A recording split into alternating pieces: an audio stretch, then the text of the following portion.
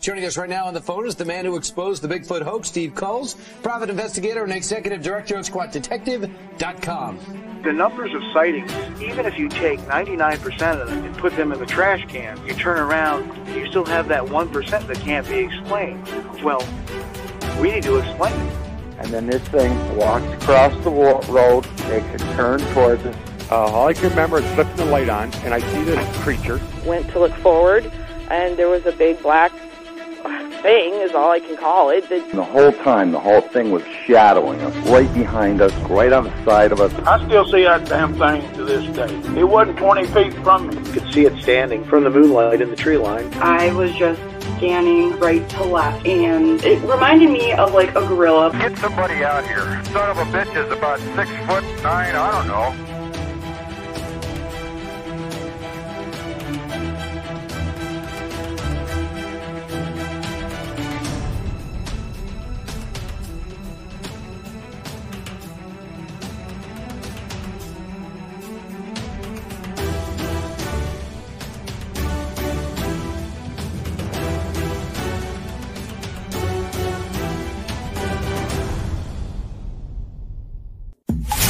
Welcome to Squatch D TV, exploring the Bigfoot mystery each week with your hosts, veteran researcher, author, and TV personality, the Squatch Detective, Steve Kulls, and from the Bigfoot Research Project of Kentucky, Chris Bennett. Sit back and buckle up as we bring you guests from around North America discussing the Bigfoot phenomena, but not without a few laughs, too. Here are your hosts, Steve and Chris.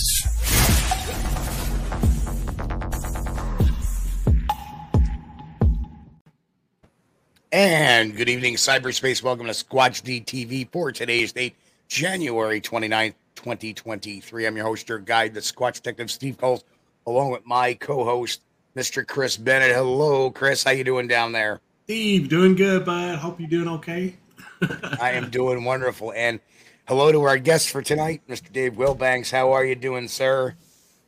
Doing great. Thanks for having me on, guys. Oh, it's going to be a fun night. So, Chris, how you been, brother? Man, I'll tell you, I have really been enjoying this nice weather. We've had a really early spring, and I know it's January, but I've been enjoying some spring-like weather the last few days, and I got outside a little bit. That's kind of odd for me, but I got outside and enjoy the nice temperatures. Man, I hope it's doing warming up in New York too. Are you guys getting any of this warm weather, or still? We have. It's been in the 40s the last couple of days, very low 40s. Right now, it's a nice 38 degrees. It's still above freezing, so it's not down in the teens. And this is usually our typical late January weather anyway. So. Yeah. I'm just happy we got maybe 5 or 6 more weeks till the winter is over with. Yeah. And then, we may deal with some weather, but the extreme cold, which is really the thing I hate the most, is the extreme cold. It's like, pulling for spring, want an early spring, but that's okay. If it warms up by March, I'm good. No problem. Yeah. Amen to that. So let's do our roll call for tonight. We got an exciting show. Got some good announcements going on too, as well for what's coming up on the channel this week, what's going on another channel, and our guest for next week. So, our guest for the next 2 shows, actually. So it's going to be a lot of fun. Here we go. So in the chat tonight, first in tonight, turn the light on for everybody. Aaron, Chris. Hello, Chris. How are you? Chris. B. Lynn in the house. Mark's in the house. The tall ones, Brent. Man, Brent is beating the bad guys up lately. Wow. The No Such Thing podcast. Hello, welcome. Jay Fritz, our good friend Jay Fritz. Hi, Jay. Let's see who else. Eyes in the Woods in the house. Into the Night, Bigfoot and Paranormal Talk Radio. Welcome. Oh, you must know that person, Dave. Well, welcome to the show. Talking about Joe, Western New York Bigfoot there. Joe. Joe's in there. Thank you, Joe. We'll get to your comment in a minute, Mr. Low Rider, Grasshopper, Angel Nolan, Joe Dryden, High Five Chaser, Little Kilroy was here. Uncle Bones in the house. Arthur Watch. Stephen Barcelo. Hello. Welcome from the Crypto and yeah, I can't even talk tonight. Raptor Crazy. Joe. Joe, who's very lippy tonight. Who's this Dave? The guy knows everything. DM Zabo in the house. John Ayers in the house. Jen, welcome. John, Jen. Who else? Getting there. I think Grasshopper, that's yeah. it. And then, of course, Joe with his comment. Good to see you, Dave. The other two, not so much. Thanks, Joe. We appreciate you. It makes me sad. Anyway, well, I think that's kind of a sideways compliment, you know. It is. But anyway, so first announcement is within the next day or two, we'll be cutting the Trail Cam series number 2. And man, there's some really great captures on that trail camera. Oh, yeah. And surprising, I wasn't really expecting much because one of the cameras right now, I've already got my 100 picture submissions for the month. It's still got a few more days before the next one. And the other one we had wasn't working for a few days because it wasn't reading the card. I had to reinsert the card.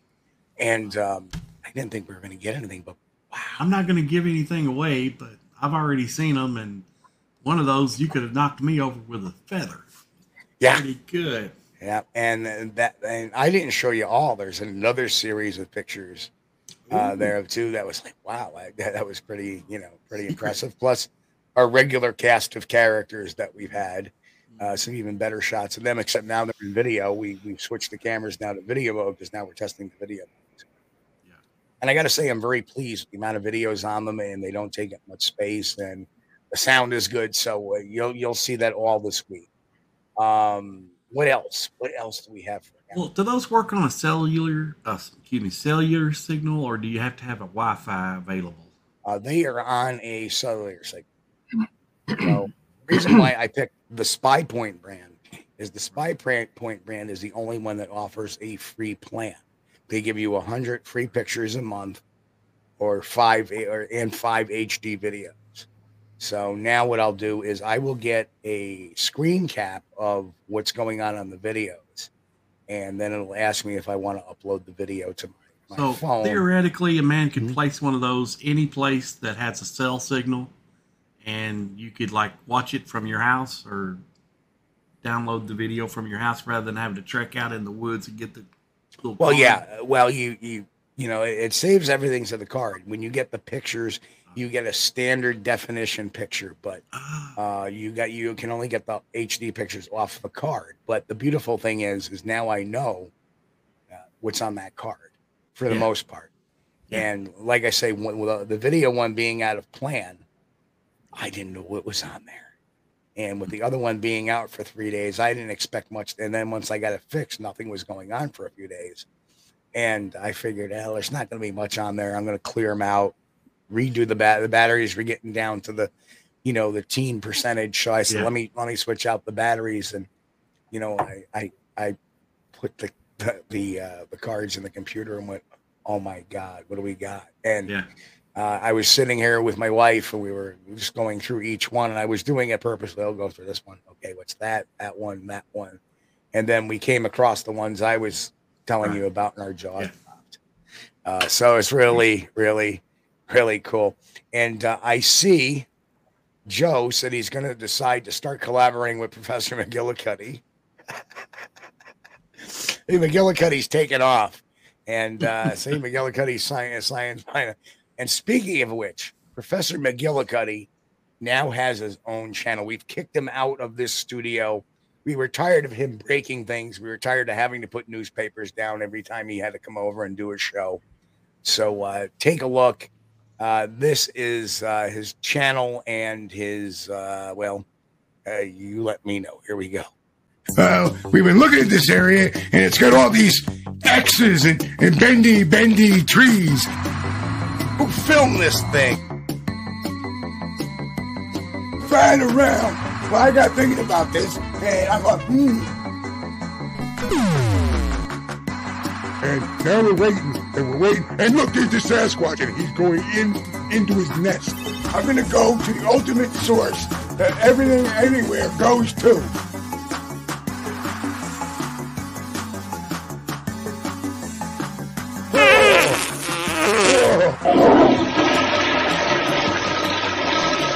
It's gotta be flat. It's gotta be flat. Oh.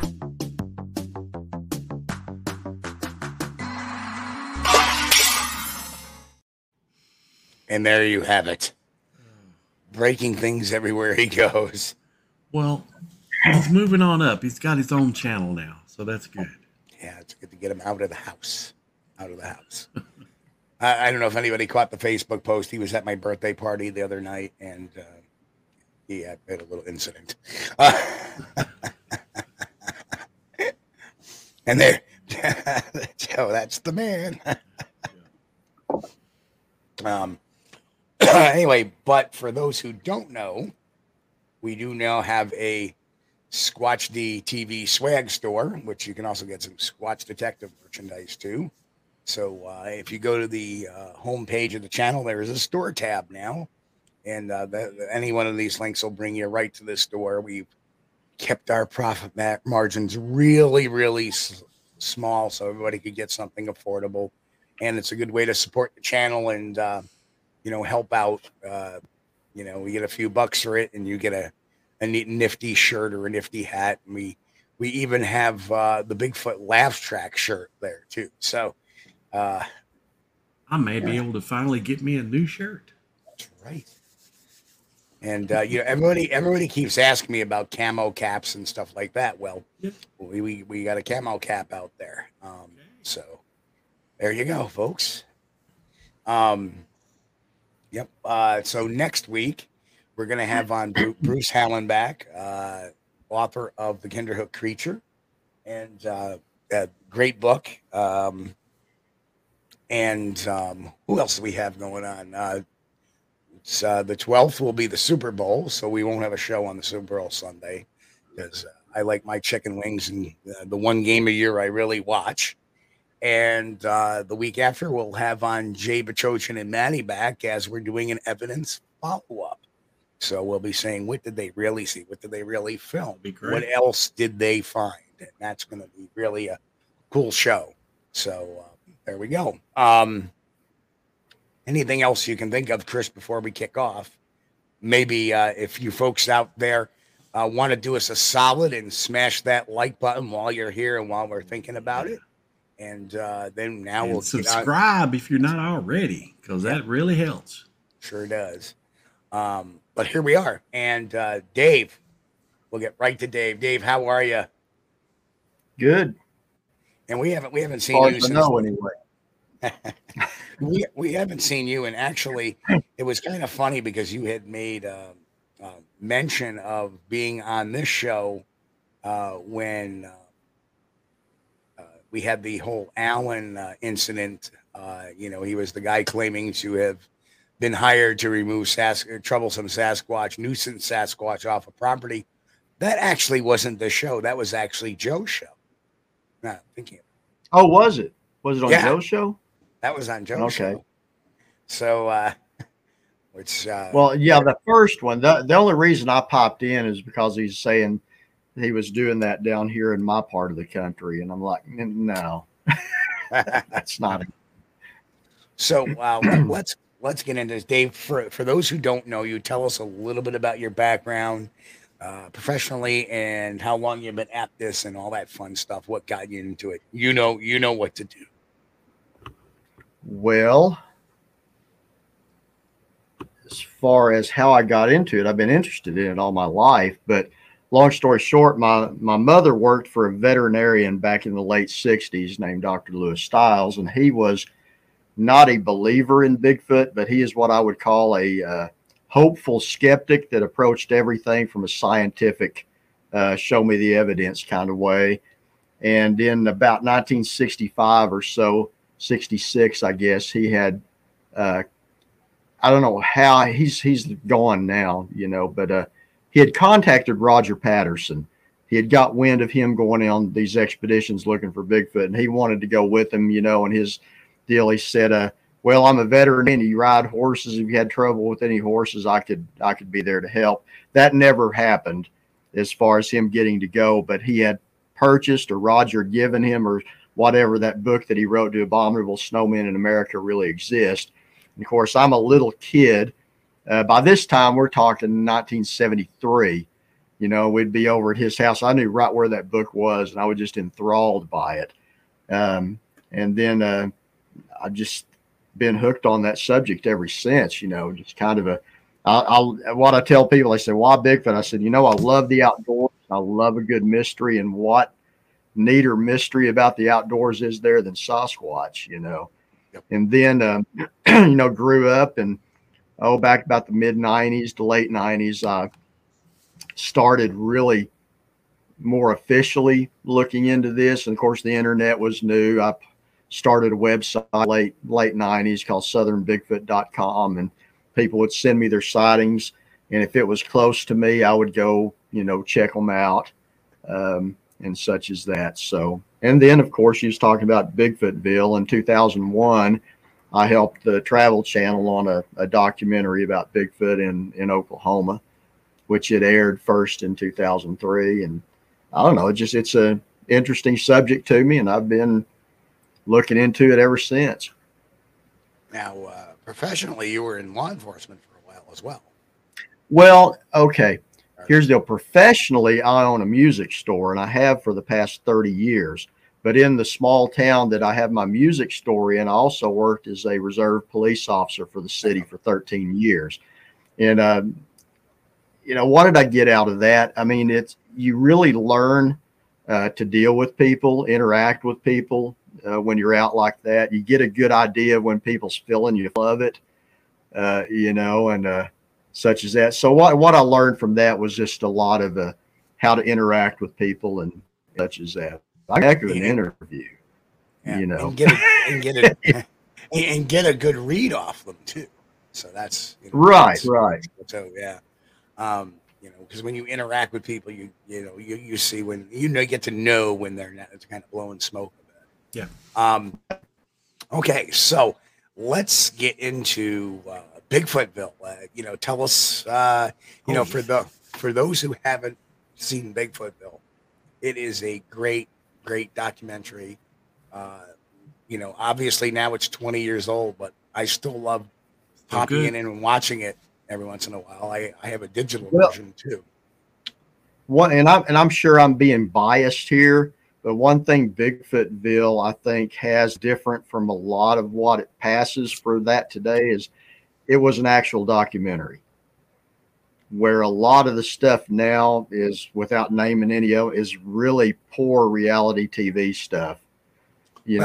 I always cut the line that if it's a TV series such as like a Finding Bigfoot or a Expedition Bigfoot or Mountain Monsters or whatever, that's a TV series. It's a way different animal than, say, a Monster Quest or a right. Yeah, the Monster Quest is a totally different thing. Those are documentary. But I mean, yeah, you can't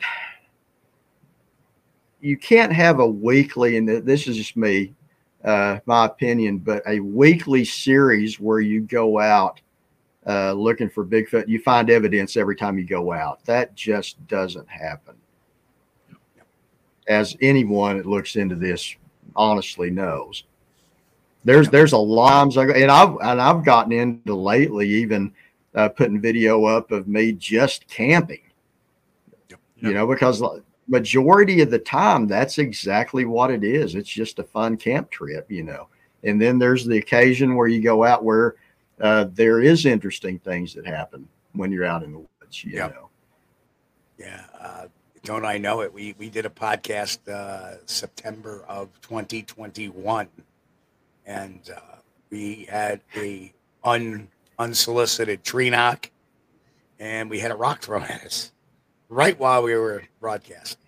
So that was way cool. And whether or not it was Bigfoot, I don't know, but it came off a rather recent Bigfoot sighting. So it was kind of a unique experience. And But does that ever happen?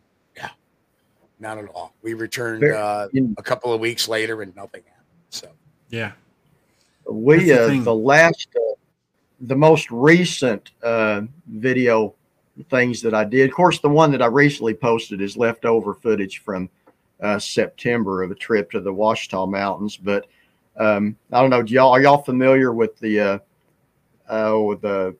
YouTube channel Will Star Mysteries? A little bit. Yep. A little bit. Okay. Well, anyway, Will, he and I'd kind of got acquainted, and he's been after me to, to come down and me take him up into the mountains where I go. He's up in Ohio, and he came down in October, and we had some stuff happening around our camp, like quite a bit. A really loud vocalization right behind us, like, just right in. Of course, we had no campfire. There was a burn ban, but it was, it was a moonlit night. It was very bright.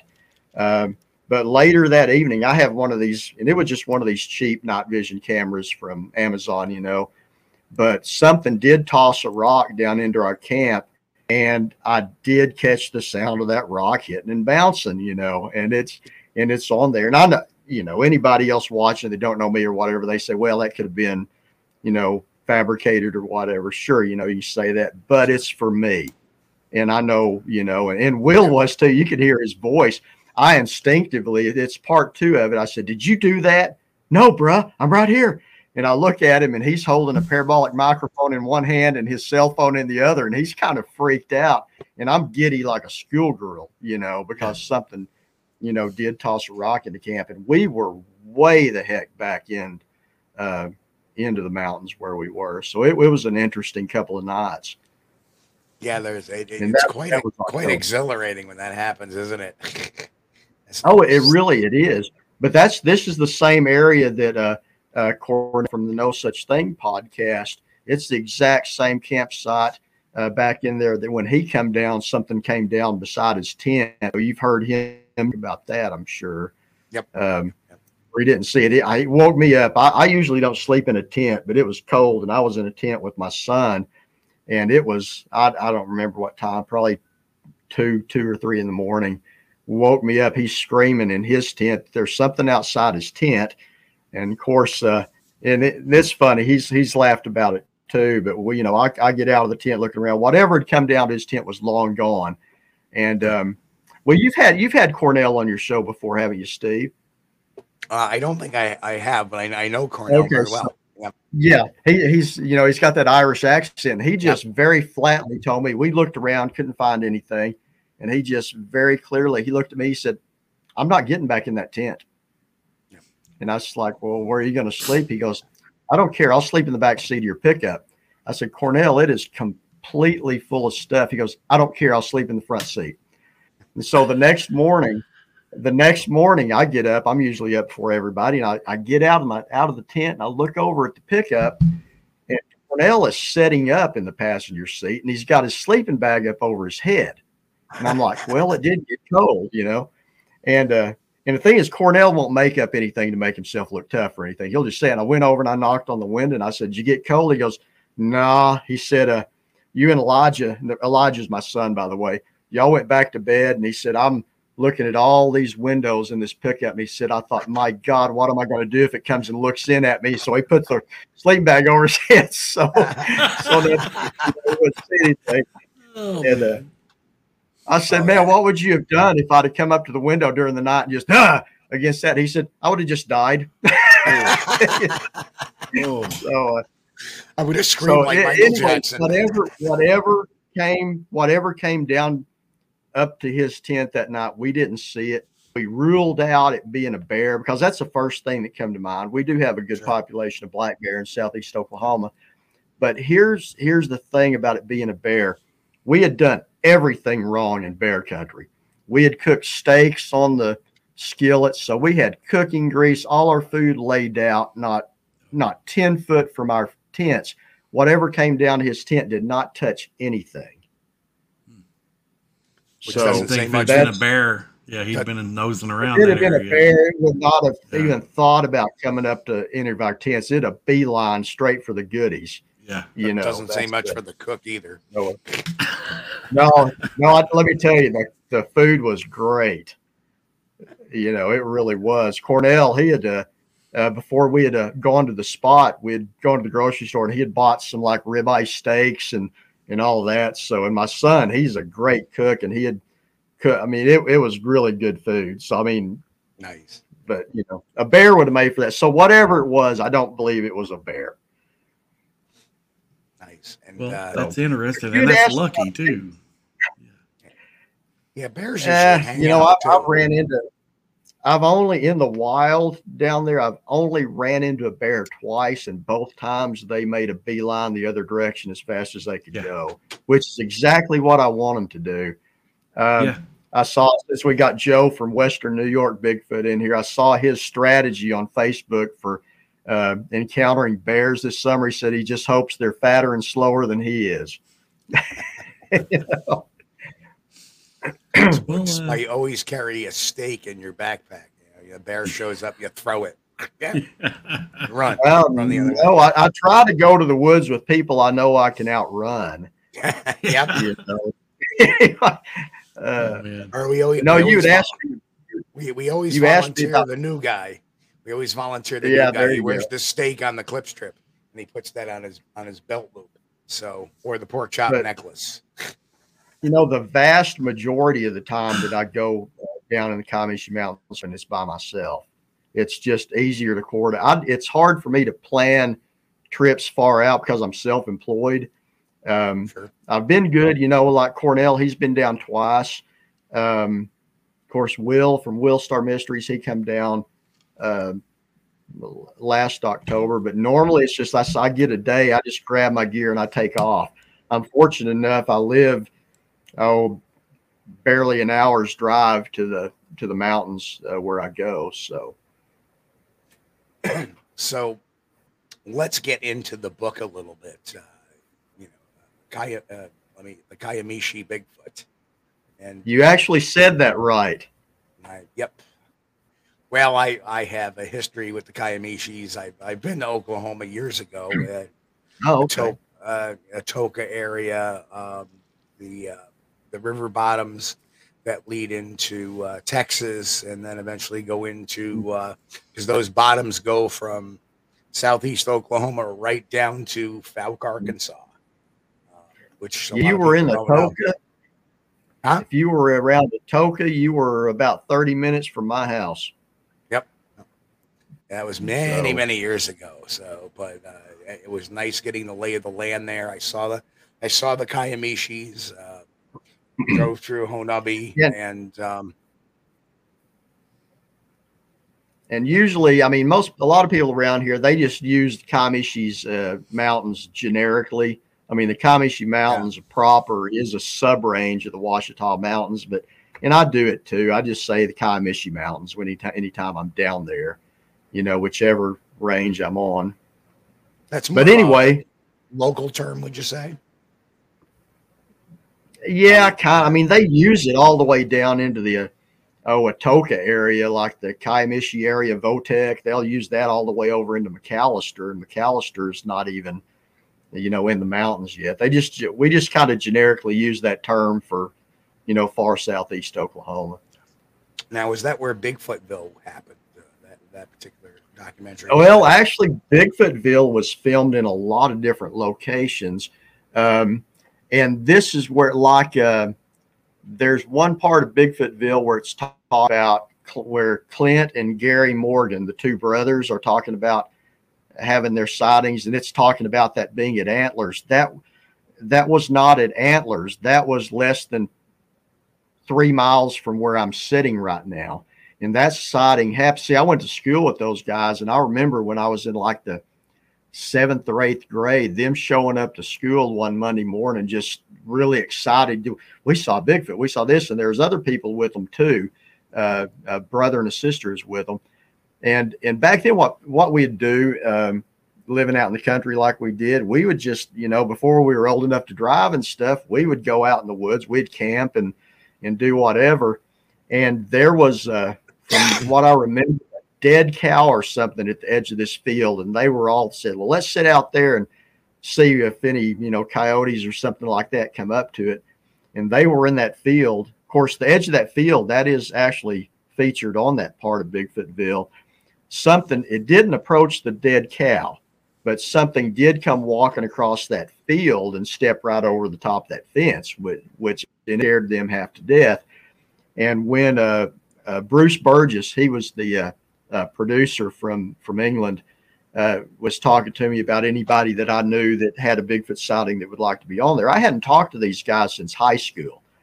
So I called up Clint.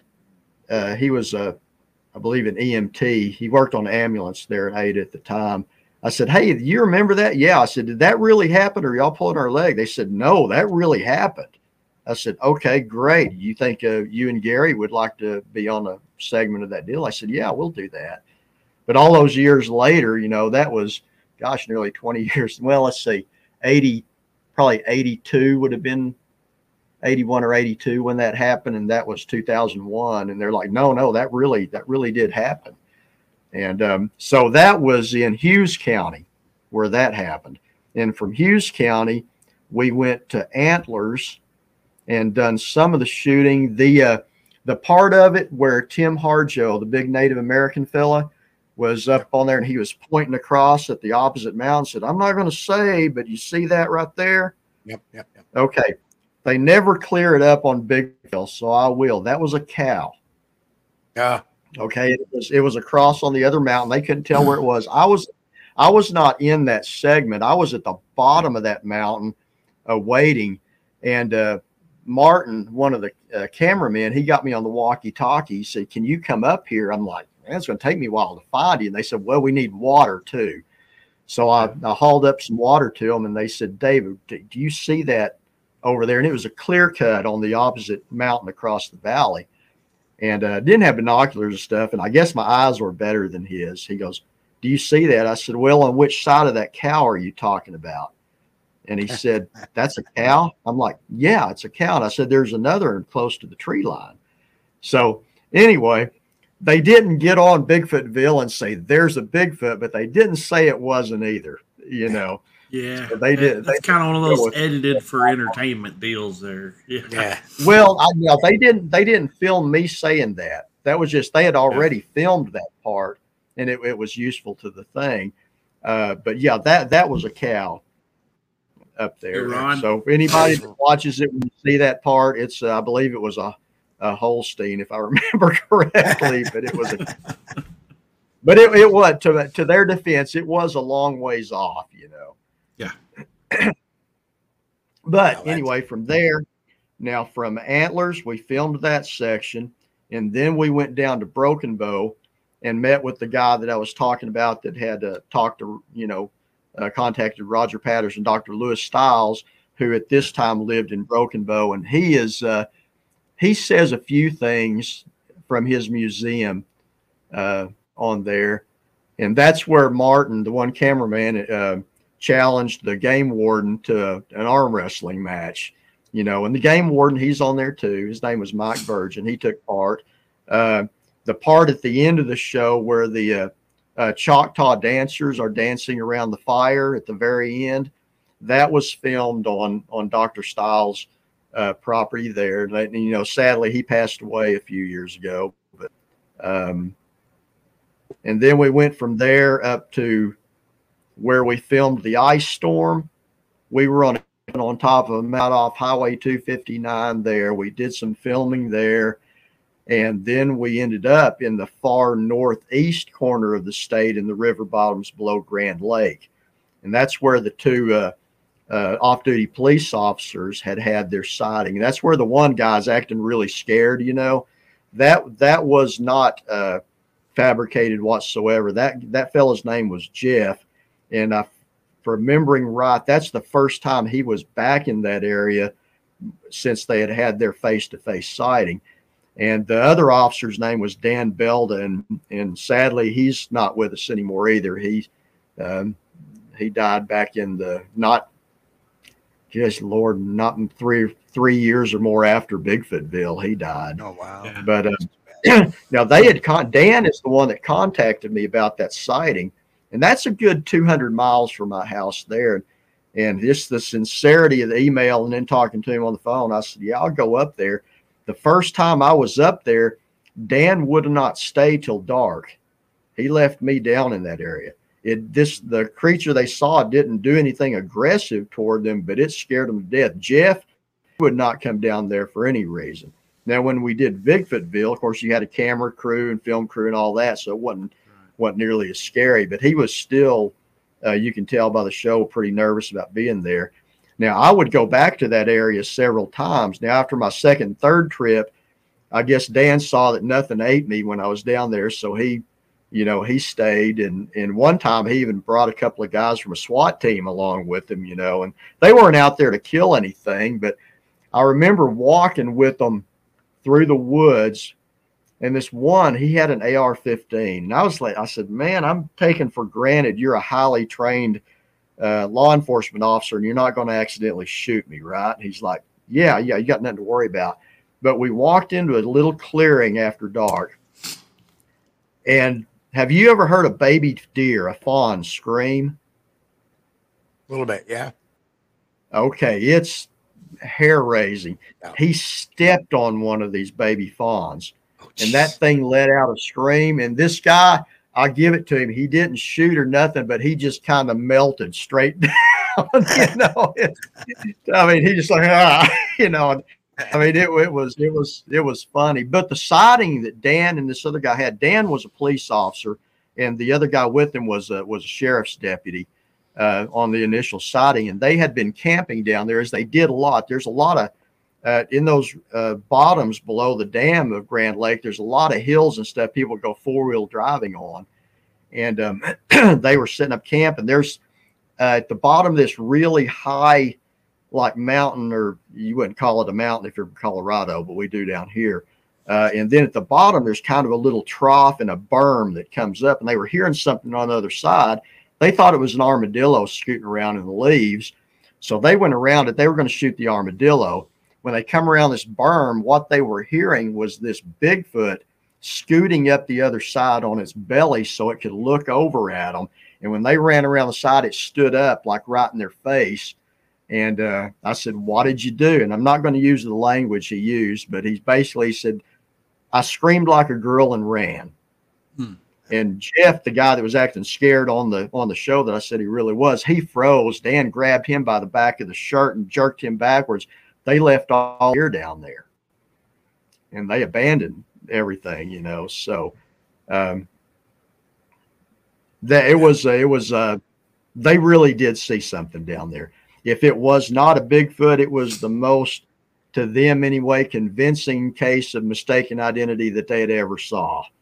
But I believe they did encounter a Bigfoot down in those bottoms. A lot of people are changed after they have a sighting too. People who maybe used to go camping for a week or two every year, all of a sudden they're not so interested in camping anymore for vacation. And if they do go out camping, they're usually looking around for Bigfoot. Yeah. Well, and Dan, and after that, all the way up to a little after Bigfootville and stuff, Dan actually began helping me look into Bigfoot sightings. Like if I got a sighting from up in his part of the state that I thought was promising, I'd send him the email and the contact information. Said, Dan, you want to look into that and see if it's worth me driving all the way up there for? And then on the more westernish part of the state, a young lady, she was in Bigfootville a little bit too, named Shelly Harris. She would look into sightings that came from that part of the state and such. So, but we ended up Bigfootville back around, I don't know if y'all know, Steve, where Wewoka, Oklahoma is. Wewoka, Oklahoma? Wewoka. No. Okay, we ended it, and it is, it's in Hughes County as well, more northern Hughes County. But we ended up, the last shooting was done on a Seminole tribal elder's place, and that's where Tim Harjo and this elderly gentleman are sitting around a fire talking about, folklore and stuff. But a funny thing there is part of that, Martin went over to a little cedar tree and he stuck his night vision camera in the one of the limbs, and he was sitting back talking to it. This was after dark, right? And I was just about ready to go home. They didn't need me anymore. And this little Native American boy walks up, and he's to somebody that's there. He said, "Hey, there's a white guy over there talking to a tree." He couldn't see he couldn't see the camera in the tree, and in the dark, all he's seen was Martin kind of kneel down talking to the tree. You know, he said, "Hey, there's a white guy over to a tree." You know? That's hysterical. But anyway, that was it. I talked to Bruce and them. I said, "Look, if you're not going to film me, I live 30 minutes from here, and I'm going home." And that was that was the end of it.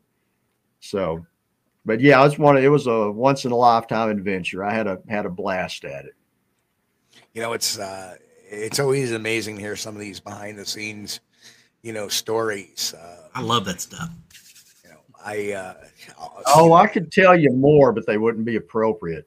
I can tell you a funny. Not anything that I did, but just like we were saying before the show started, that British humor being like Monty Python is very much a real thing. Right.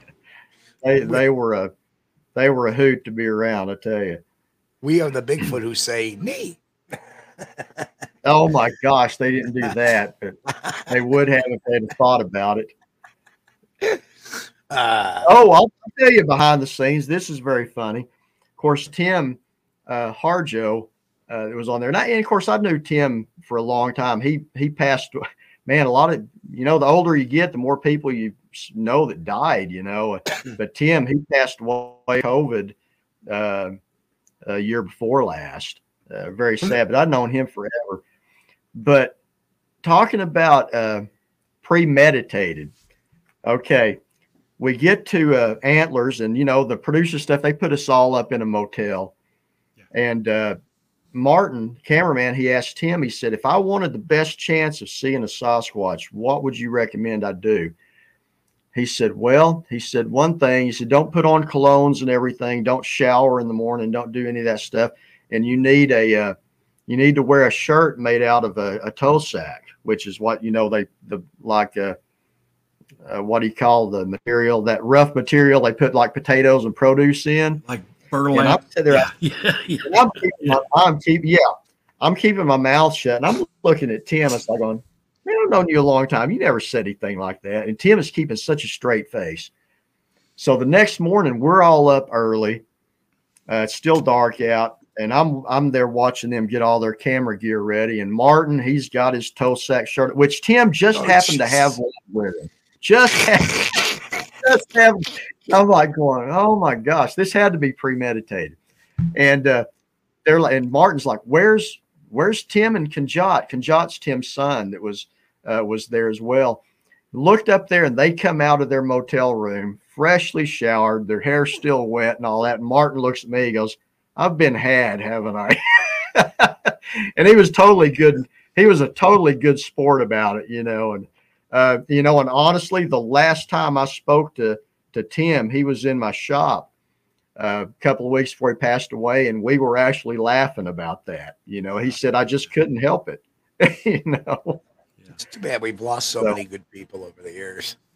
Yeah, I tell you, and he was one of those just happy-go-lucky guys. You just think they're always going to be there, Yeah. Now, we do have a question from Ron. Do you know an area in the Choctaw Res that is supposed to be populated by Sasquatches, but no one will not allow anyone to go there? Choctaw Res? No. Okay. The only see, there's a new law in Oklahoma that basically calls Oklahoma a res now. But it's Choctaw Res. There's like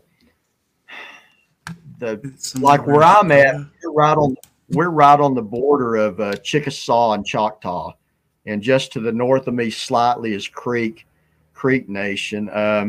There's a Chickasaw, they call it a reservation called Tullahoma Reservation, that's just a few miles from where I'm sitting. And no, I've never. Now you may be thinking of the up around El Reno, the Cheyenne Arapaho reservation. I think that may be what you're confusing, because that's where a lot of stuff has happened over the years, and they don't take kindly to people coming on there looking for Bigfoots without permission, you know. So that may be the one you're talking about. I don't know of any. I've not heard of. Yeah, northeast would be the Cherokee Nation. I mean north. No, I'm sorry, northwest. Northwest, I mean to say. Okay. Up around. Okay. But yeah, if you go north and around Tahlequah, that's Cherokee. Yep, I think Ron just said maybe Arapaho. Yeah, I think I think that's what you're thinking about there around Concho and that area. That's where and I used to, keep my mouth shut about locations of where the casino footage and stuff was shot, but it's all over the internet. It's not a secret at all anymore. Secret's out. But oh, I remember that a long time ago. I would be being careful, just and then everybody but me's talking about. So I'm like, well, okay. Joe said, can that shirt be combined with assless chaps asking for a friend? And Joe is in form tonight. He is. Michael Haywood said burlap long johns, perhaps. Oh man, no, that would not be nice. Man, this is just going south quick, isn't it? Leave it to this crew to find something. Are there any burlap shirts available in the Squatch Detective store? I mean, the Squatch DTV store? Probably not. No, can't say there is. But that did bring up a good point, though. I mean, when you go out, you don't really want to be having all your Brute aftershave or Old Spicy or all that stuff on. Yeah. That makes sense. You wouldn't want to go out there. Yeah, unless you're deer hunting or stuff, I don't really think it matters on this, because most of the sightings of a Sasquatch that I consider credible anyway are people just out doing their thing and just happen to see one, either catch sight of one looking at them or crossing the road or something like that. They don't dance around in front of your deer stand for 40 minutes showing you their teeth. Yeah. Blue Ridge Bigfoot just said, I've been to both Choctaw and Cherokee casinos. No. I can honestly say I've never spent a penny in a casino gambling, but I have gone to concerts in them. There you go. Yep. The funny thing is Bigfoot, like I say, Bigfoot's a primate. They get curious. You put a very interesting fragrance on you, it may. What is that? You never know. Not that I think their smell is. I think evidence that, again, what I consider credible evidence just says that these things are curious about us. Yep. And I think they're smart enough to know we're bad news and not to get too close if they can help it. Yep. But. And I agree. That is very true, Chris. I've said that 1,000 times. Primates have better eyesight than sense of smell. And if you think about it, it was kind of funny because if you were watching some of the Small Town Monsters productions, they had Cliff Barrickman on who made the same point I do, is that, Sasquatches have very flat noses, so they don't have all that room for those extra nerves for the sensory, the nasal sensory, or the scent sensories. So well, do you think they all have the same nose, or do you think they're like us and they have different noses? 3 of us have different looking noses. Very, very true, but we probably still have very similar amount of sensors and our nerve endings in our noses. As a Homo sapien, we all have generally around the same. Some may have more than others. I've known a few people that have had a lot more nasal sensors than I have, but it doesn't. The amount is minuscule compared to, say, a snouted animal like a bear or a hog or a raccoon, or a dog. Hey, Mick Siphon there is making a comment about the casino footage. I can actually answer anything you want to know about that, because he says I've heard of it but haven't seen it. it's not a garbage bin. Yes, it's a dumpster, but it's not a garbage dumpster. It's a grease trap, which and I've got pictures of it. It's a dumpster type thing, but on the top, it's got a smaller square lid that they can lift up and put the grease in. And what was happening, this thing was coming up and either trying to or getting into the cooking grease that they were pouring out, which I imagine that probably might have been a tasty treat for it. But in the footage, the thing that walks up to this grease trap, there's a smaller light pole beside that grease trap that comes up and kind of hooks over it. And the light bulb is about 10 foot off the ground. And we were able to measure up that light pole that this thing was over 9 feet tall. And that, I still remember. Is that video available anywhere? No, not at all. The people that saw, I was a contact at that time briefly for the BFRO here in Oklahoma, and I'd received an email from Matt Moneymaker saying, on this reservation, there's a Sasquatch coming up, blah, blah, blah. Would you go check it out? I said, no, because that's up there right on the prairie. There wouldn't be a Bigfoot up there. And he said, well, they say they've got it on video surveillance, camera. And I said, yeah, well, I'll go up there. And after I got up there first, and it was still during the day, met with a gentleman named Keith Lumpmouth, which I just heard the other day. He is no longer with us either. And he showed me around, the area and such. And then later, closer to dark, another gentleman, and I called him BFRO proper. I mean, he was like really a part of it. I was just a brief contact, named Roger Roberts. He was a Vietnam vet, and by trade, he was a private investigator. He come up there. He had a friend of his with him that I don't know this guy's name. I can't remember it anyway, but he was not a Bigfoot guy. He was just a friend of Rogers that came along.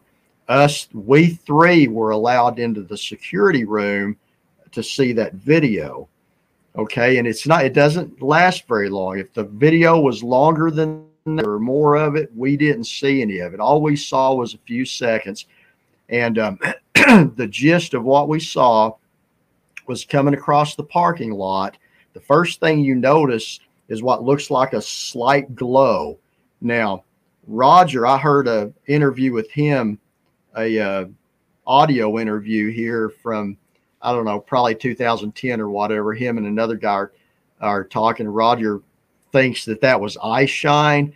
I thought it was like the street light glinting off the top of the hair on its head or something. I don't know. Either way, that doesn't change anything.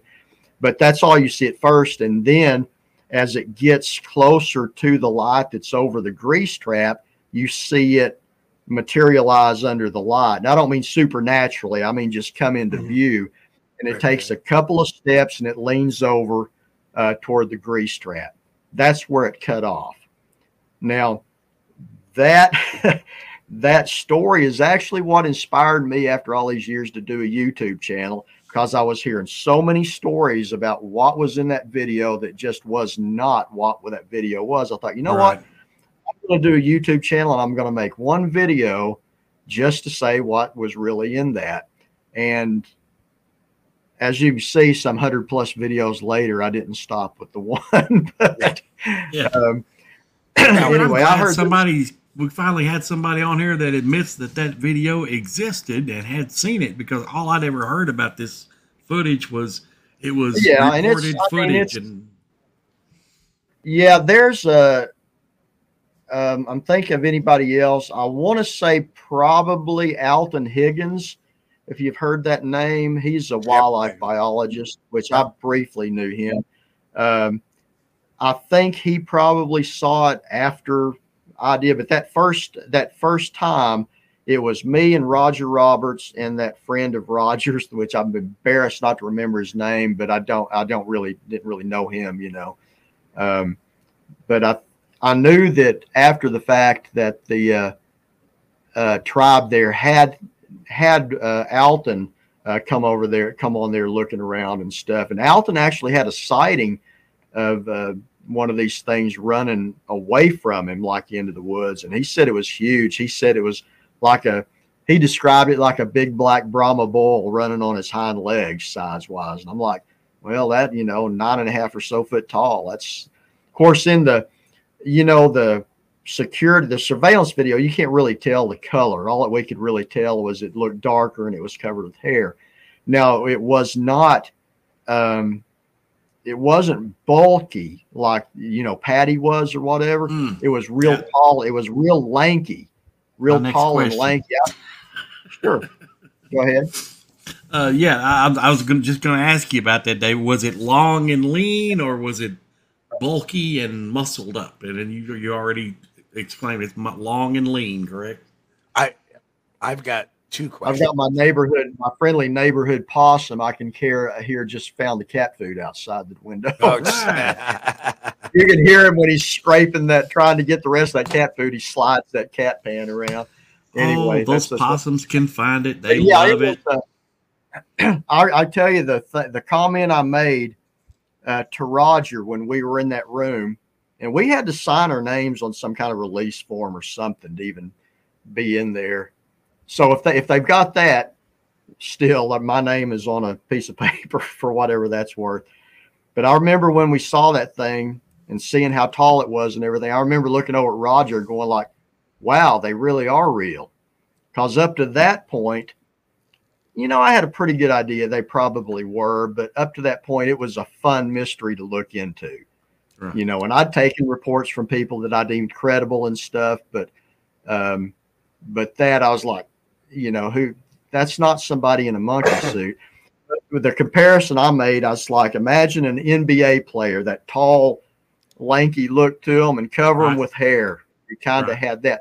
Now it didn't walk in a real straight up fashion. It was slightly leaning forward, as up to it. And like I say, it wasn't like a long drawn out video. What we saw was only, if I had to guess, 7 or 8 seconds, maybe, So in the scheme of things. Sure. Question number one. So that video right now is in the nether. We have no idea. Right. That's never going to be out there. Not unless somebody from that tribe releases it, which I don't see it happening, because what happened not long after that is word had got out and people were trespassing all over there looking for Bigfoot on tribal land. They were coming in the casino not to spend money, but to ask about Bigfoot. And they put a stop to all of that pretty quick. I wonder if they destroyed the video or it got taped over in a loop or something. I would be real surprised. You think about it. Even if you didn't want anybody to see it, if you had something like that, surely you would keep a copy. But I can't speak for them, but I would hope that they kept it. I'd like to see it again. It's been 20 years. And finally, the question is you're convinced the video was authentic? Oh yeah, because what we seen was not a copy. What we saw was right there in that room directly. That it wasn't after the fact. We were in the security room and had them replay it right there. And so, just by your reaction, I could tell that you were convinced that not only was the video authentic, but it was actually a Sasquatch, which is really cool. Well, what else could it be? Yeah. What else is over 9 feet tall that walks up to a grease trap? Now here's the thing. That's west of Oklahoma City, over there close to El Reno. And it is fading to prairie. Now there's a lot of we call them scrub oak, black oak, fence, post oak type woods with a lot of, shorter trees and, stuff like that. But you also have the North Canadian River running through there, which is exactly where back in the early 70s, they had the sightings of the Bigfoot that they were calling the Chicken Man. So it's all in that general area. Now, my thoughts on it, there's not enough cover for a population of these, or even for one of them to stay there all the time. I think it just happens to be a place that as they traverse that river, Now, on that wooded area that's on the tribal land there's a lot of natural springs in there. So there's a lot of deer and game animals that's around it just for the springs. So I kind of like, for lack of a better term, maybe a way station that from time to time they pass through that area and move on. But there's not enough cover for a creature like a Bigfoot or a family unit of them to just stay there. Right. It's amazing. It's what I love going back to this, because that was, pre this new era of Bigfoot research. Right. 2000, what was it, 2003, 2002, somewhere in there, 2004. And, this is the stuff of legend that I remember. It was this casino video, and always heard ruminations about it. So it's really cool to hear you talk about it. So that's awesome. I'm looking at the comments over here as well. So go ahead if you got another question. Yeah, I see. Well, I was looking for the video online. Once again, of course, I can't find anything. I've never seen it online. I've seen a video. I have talked. Go ahead. There's a lady, she lives not far from me now. She's a member of that tribe and you work there at the casino, said that she's seen it at one time. And then somebody told me they were at a Bigfoot convention and somebody had it on his cell phone and he had just recorded a video of the deal. But what they were describing, I said, well, if it is, that's not what I saw, along with Roger. And one of the stories that was going around, and this is the one that got me, is somebody said in the video, it shows a Bigfoot run up and open up the garbage, the trash bin, grab a couple of bags of trash and run off with it. And I'm like, well, if there's a video that shows that, then that would mean there's two videos there, because that is not. That's not right. Yeah. Right. Right. Now, that's not saying they didn't see a video like that, but it is saying that if there's that one, they got more than one video. Right.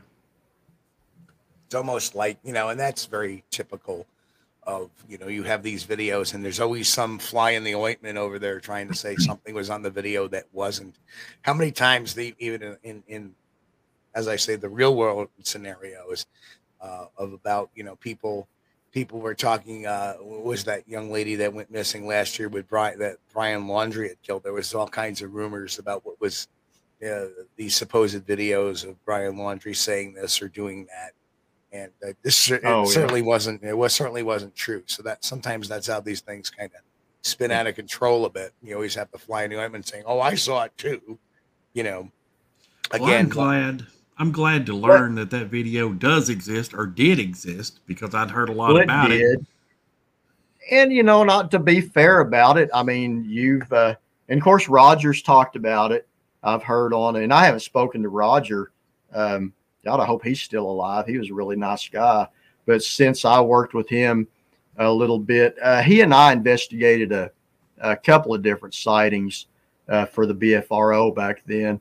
And it's funny, on the BFRO website, on the one sighting in LaFleur County, they still have me listed as a BFRO investigator, and I was never what you'd call a card-carrying member, so to speak. But, especially back at that time, they had the most comprehensive database of sightings back then. So to even be considered a contact for them at that time was kind of a privilege, I thought, But Roger and I investigated a sighting by a fisherman there in LaFleur County as well, and I go over a lot of that stuff in my issue Bigfoot too. So now, next question I have is do you have much knowledge, because the gentleman that was at the centerpiece of this event has kind of fallen off the map. But do you remember the siege at Honaby? Or for those people? Yeah, but I did not investigate that. Right. So will not comment on it. Okay. That sounds like a plan. I'm very careful. I try the opinions that I have that I have strong opinions about, I try to base them on evidence that I have seen or taken part in myself. That one I did not. Now, that one would have been, Roger Roberts, that is one that he looked into before I ever met him. So no, that would not be me. Gotcha. Okay. Excellent. Nice to know. So let's talk about, again, let's get back to the book. What can one find in your book? The Secrets of the Universe. Oh, awesome. All right. You've been talking to the professor, haven't you? Yes. There is a chapter on there how but uses his shamanic abilities to heal everything from leprosy to migraine headaches. No, but seriously, it's just there's a chapter in it where I go in detail about working with the Travel Channel, funny stuff and all behind the scenes, a lot of fun. There's a chapter where I share other people's sightings that they had sent in with me and given me permission to put in. There are like the area that Cornell come down to. There's the longest chapter in there involves that location. Amon Chris. Today's book taught me to read. Excuse me. The longest chapter in there is about that particular area and what got me going down there in the first place, which was a sighting by a man on horseback that saw one of these things walk down to the road, see him, and run back into the woods, and which that led to an investigation of his sightings, his one sighting, and I still go to that same area. Cornell's been there, come down and gone there twice with me. Will from Will Star Mysteries come down last year, October. So, and it's an ongoing. I plan on going back there again and again. David, according to your own research, I know you've done a lot, and I'm going to ask you your opinion. In your opinion, do you feel like Bigfoot, Sasquatch is a biological animal, or do you put any weight into it's some kind of spirit thing? Well, what's your again, opinion? going back to me basing my opinion on evidence that I've found, I personally have not found evidence to lead me to think it's anything but a biological creature. Now, do I discount the paranormal in general? No. I think there's a lot of things we don't understand. So,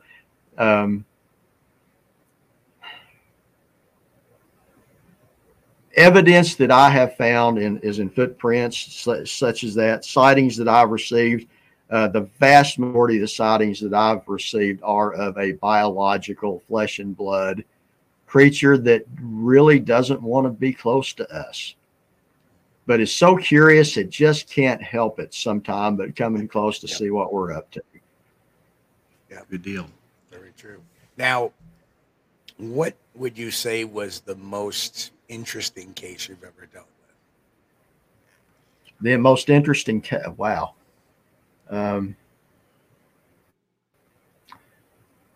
The most interesting as far as on that lasted a while would have been that involving Mark Copeland down in Pushmataha County close to Antlers, where he had reported that these things were coming up and looking in the window at his kids and stuff like that.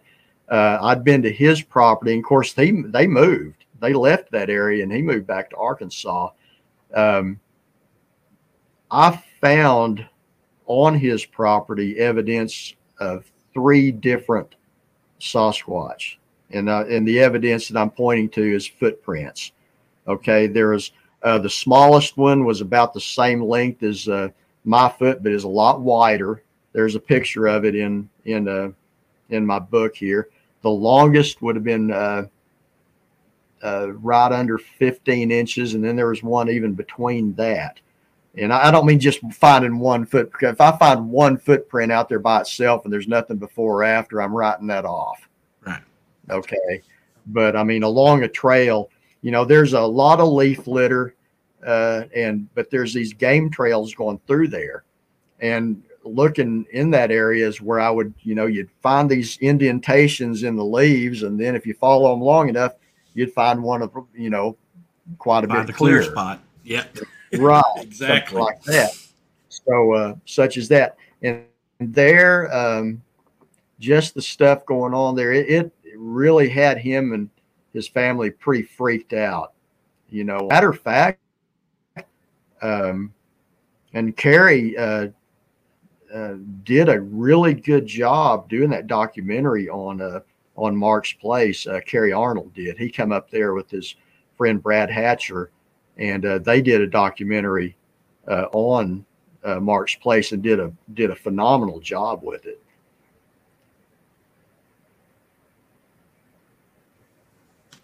But let me write this down. David, do you know what the name of that documentary is? Because I'd love to see it. It's on Bigfoot Odyssey's website. Okay. I said it's on Bigfoot Odyssey. Okay. I didn't mean to put you on the spot, but I'm sorry. Just no, something that's new. fine. If I haven't seen it, you know, I want to see. Yeah. Yeah, no, that's fine. No, it's on a Bigfoot Odyssey's website. I don't remember what number it is, but it was done about 2 years ago, but he didn't get it all put together until I want to say Christmas of the fall. Right. So it'd probably be about December 21. I think December 21 will be around that area where it will be on there. And y'all know Kerry, he died in a car wreck a few months ago. But I believe they still, I believe, yeah. And, you know, the thing is, I talked to him like the day or so before that, because he's wanting me to come on and do a show, and then he's gone. But anyway, yep, that's why I canceled my newspaper subscription there, David. Every time I start reading through the obituaries, dang, I know him. Dang, I know him. Dang it. Yeah, that was very that's tragic. what I'm saying. That's the thing about getting older. You know more people that die, you know. Yep. And, you know, and I know, you know, some people criticize, you know, the way Kerry did, you know, some of his stuff, but Kerry was a very nice fella. And he was, and I was impressed when he was doing the documentary with, at Mark Copeland's place. He was very unassuming. He didn't lead anybody. He let Mark have his say and all that. He just treated everybody with utmost respect. So, you know, I had a good impression of him with that. But back to the documentary, I'm not sure what is it 168? 168, but I think. Yeah, he interviews Mark, and Mark gets very emotional talking about the harassment his kids got at school and stuff like that from it. So it wasn't, but he was, you know, any kind of notoriety about it. You know, he moved off. And he contacted me in the first place and was telling me about it, and I come out and looked around at his place and all a few times. So, but yeah, last I looked, Bigfoot Odyssey, the YouTube channel is still up as kind of a memorial, and you can go back, and it's worth watching. He did a good job with it. Yeah. You know, David, when you were checking out those prints, did they seem like? Did they tend to have straight sides on them, kind of angled up from the bottom, or did you have an instep on one side or the other? Can you remember? They weren't that detailed. We all like to remember they're not that detailed. I made a cast of one of the bigger ones, and from the cast it does look like the heel slopes down narrower. Right. But it's really not a good cast. I just wanted to do it because it was in leaf litter, okay? And I just kind of carefully lifted some leaves out of it and poured it. So really what you can get from that track is just how long it is, really, because it's not anything you would have like dermal ridges or anything like that. But I'll put it this way, there's been times in the past around a track somewhere that I thought that's not worth casting at all. And then I'd go home. I was like, why didn't I just pour the plaster in there? You know, Right. that's kind of the way I am now. You can always throw the darn thing away when you get home if you still don't like it, but you can't. If you're a long ways from it, you're not going to just go driving all the way back to do it. So I tend, if I think it's worthwhile at all, I'll try to make a cast of it. That's another good reason to always carry casting material and a bottle of water in your pack, because you never know. Yeah, and you know, when you're out in those woods there, it's a rare thing to find one with really good detail, because there's all the leaf litter, pine needles, and all that stuff everywhere. It's unless you can get a Sasquatch to just be really nice about it and go over and find a nice muddy spot and step in it. You know? Yeah. That's the trick, man. You can, if you spot the indentions in the leaf litter, and you're like, if it's a little wet, and you can follow them along, looking, hopefully trying to find a spot where it was clear. You know, a lot of times you're just going to find a boot track when you get to that spot. You know, so it's hard to know unless you put in the work. You know, but I think that's a really smart idea. If you find one track, you know, just discount it. It may not be anything. But if you find a track way and you can trace it down, you might be able to find a good set of left and rights in there. Man, that would be great. I have not been that fortunate yet. I almost think that it sounds like there may have been like a family unit there having those three different sizes, you know, from biggest to largest. Well, and again, I don't think that these things were staying there, because anything of that size, if they stay there for an extended period of time, there's going to be all kinds of evidence from something that size. But the evidence that I was seeing, if you went north of where Mark's place was another 10, 15 miles, you're in the foothills of the Comiskey Mountains. You go south just a little ways, you're in the floodplain of North Texas there, where you've got a lot of sightings on each place. Now, I think these things are just passing through, because there was another group of people. Now, what were this other group called? They had a cabin in the woods south of Mark. I think Mark said about 5 miles or whatever. And some of the footprints that they were showing seemed to be the size as the ones that was on Mark. So I was wondering, well, are they? And I can't speak to the credibility of this group of people at all. I don't know them. To me, it would make sense. Now, Mark has neighbors and stuff. He was asking them, did y'all ever see anything here? And nobody else had. But one of his neighbors was like a disabled person that didn't really get out of the house, and no kids. And the other neighbor didn't as well. I think the wild card was Mark had little kids. So maybe these creatures were curious. Like the one little boy, the first hint he had of it was he got one of the little battery-powered Jeeps that the little kids can drive. And the little kid said, when he got it, he says, well, he can't catch me now. And he said, what are you talking about? And he said, the big black man in the woods. And he wasn't meaning a black man like racially.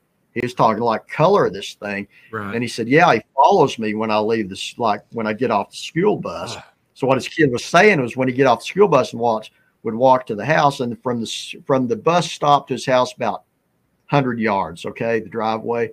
And you had the tree line there, and he said it would walk inside the tree line and just kind of pace him on the way back. And then it wasn't long after that, he come in and said there was a bear looking in the window at him, but it was, you know, and it had a white face and all they say. There's a chapter in my book that I go into detail on those things as well. That's very, very interesting. I think along the same lines, I think maybe they are interested in the children. That's to me, that's chilling. Yeah. You know, and it did. It had Mark very worried, because he's like, well, are my kids in danger? And I'm like, man, I don't know. I know if it was my kids, I had little kids there, I'd be concerned too. Now, my opinion, do I think Sasquatch is out to get people? And I say this every time, no, I do not. And if they are, they're not very good at it. Right. Yeah. Right. Yeah, that's the thing. You know, I don't think they're out to do anything or hurt the kids or anything. But you know, again, you can't be inside. We just lost Chris. Okay. Yeah, and Chris, you're right. You cannot be inside because just like people, not every person's a good, honorable person. You know, so there's no way I would risk my children, you know, with something like that. And Chris is frozen, making a very good point there. It's got. That's all. We could guess. Is Chris angry? Go ahead, Dave. Is it? There he is. The man in black cut me off. Oh my gosh, the government can come back. Oh, you missed it. Okay. I just got a screenshot for the next show of me doing the same thing you were doing while you were. Yeah, that'd be a good one. But yeah, that was an interesting case, you know, and I felt bad when Mark, you know, moved to Arkansas, but at the same time, I completely understand it. You know, now did he move because because of all this? I'm sorry. Yeah, I know it had part to do with it. Leon in the house. Hey, Leon is here. Good to see you. As is Flat Rock and Mr. Lee 3PO popped in. Don Fuller's in the house now. Charlie Wonton is in the house. Don. Charlie. So, hello, guys. Welcome. And there was Mick. Yeah, when you say to pin it down to the most interesting, all of them that I find credible, I find very interesting. You know, but Mark's was the stuff going on his property was just almost overwhelming because it was, you know, so consistent. Well, it's understandable why he moved too. I mean, it's as any parent, you know, there's a concern. Well, and he had seen his parents lived right there beside them. You know, it was his folks' property, and they had moved. Him and his family had moved from Arkansas to be closer to, you know, his dad and all to help take care of them. You know, because they were older as well. Nice people. And did they have any experiences, or did they witness some of that stuff that was going on as well? You know, his dad didn't really get out of the house. I can't say, because really what I was looking into and stuff was Mark's immediate family, him and his kids. I mean, how far apart were their houses? They weren't like next to each other. Not far, not far at all. I mean, you could throw a rock from one to the other. Oh, okay. Gotcha. Yeah. So the common denominator there is what made them curious was the children. Yeah. Right. I would think. Right. I would think so. Especially probably seeing the little one at first, and then just kind of following and leading into that whole. That's amazing story. You know. And then of course the one up in the river bottoms of Grand Lake with the two off-duty law enforcement officers. That, you know, that was the real deal. Like I say, if it wasn't a Sasquatch, they saw something that both of them misidentified, and I just don't think they did, because that was a face-to-face encounter. And I went over it over and over. I'm like, Dan, is there any chance that was a bear? And it almost insulted him. He's like, I know what a bear is. This was like a person covered in a reddish brown hair in our flashlight, stood up in my face. I said, dude, I gotta ask. You know, that's honest investigation, you know? Yeah. Wow. That's, you know, and I've always said that too. It is like you have so many people, you know, people say, oh, witnesses are horrible. They're not reliable. But, you know, if a bank is robbed, people will give 5 different people will give 5 different descriptions, but they're all seeing a person. They're not seeing like one person saying, oh, I saw a bear walking out of the bank stealing the money. Mm-hmm. That's my point. It is, as you know, extremely important, if at all possible, to get a witness's statement as close to when it happened as you possibly can. You know, and that's, you know, like you were saying, somebody robs a bank, everybody that watched it may have a little bit different take on it. I remember an interview with a mafia hitman back in like the late 80s. His favorite place to take out a hit was in public, because he said everybody that's there within a day or so is going to have a different description of me. Yep. And that's not anybody lying. That's under stress. Right. When the person's in shock, their mind will fill in the blank. Right. Exactly. Which I think is a lot of the answer to our paranormal claims with the creature as well. Well, I think it's two different things. Like I say, I do not discredit the paranormal. Right. I think it's two different things. Right.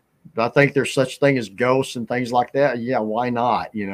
But I can't measure that. What I'm saying is, if somebody says, "Well, the Bigfoot just disappeared in front of me," I think part of that is their mind trying to interpret what's going on. They've just had all the stressors, and their mind regresses a little bit. Next thing you know, it's gone. Where to go?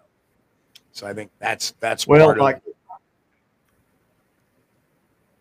And I'm careful not to speak for anybody else like that, but sure. I do have a report that I received from down on by Veterans Lake, a place called Rock Creek, which is west of me about 40 miles, Chickasaw Recreational Area, Arbuckle Mountains, where this guy, he believed, and the thing is, I know exactly where he's talking about, because I fished that creek and I know the area he saw this, that a Sasquatch, he believes that it stepped right into a tree and disappeared.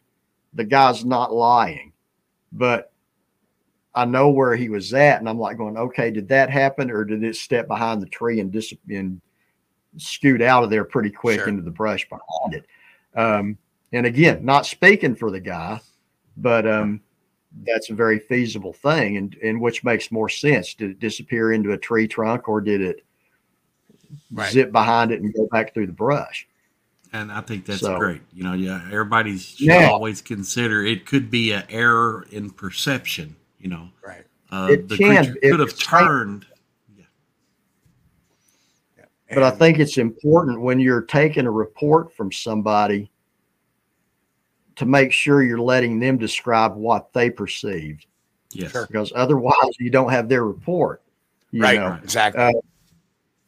Now, let's take an argument these things could disappear like that. If that's the case, we got something totally different than what I've been looking into all these years. Yeah, exactly. And I can't measure that myself. Yeah. The way I look at it is you always let the witness speak, and you always have a time for, as the investigator investigating, you always have time for your own commentary. Yeah, I'm laughing at Amon Chris commenting over here. I wasn't laughing at you. Amon Chris or Amon Chris. Amon Chris. Most animals. Yeah, blend in. No need to be Romulan. Well, see, I would have never thought they were Romulans, so you may have some information that I don't. Damn it, Jim. I'm a doctor, there you go. Not an engineer. Oh, Mick says, I'd like to point out that the Kiamichi Mountains are only a 3-hour drive from Falk, Arkansas. Yes, the same. That whole area is... That whole area, the river bottoms that come off of the Kiamichis, that whole area, they're all river bottoms. They all lead down into Falk. I was down not far from there just in October as well. I spoke at the Jefferson Bigfoot Conference, which was totally unplanned. I was invited to come down there just to sell my books. I said, okay, great. And Craig Woolheater, the fellow that organizes that, I got down there and he said, hey, would you consider speaking for 30 minutes? And I went, yeah, okay, why not? What it turns out is they had booked Lauren Coleman to talk, and Lauren wasn't able to come, so they put me in his spot. I'm a nobody, and he's well known, And I spoke right after Lyle Blackburn, which Lyle, you know, he's well known from his TV appearances, and he's a heck of a musician too. And my first thing I said was, well, I'm following Lyle Blackburn, filling in a spot that was supposed to be held by Lauren Coleman, so no pressure.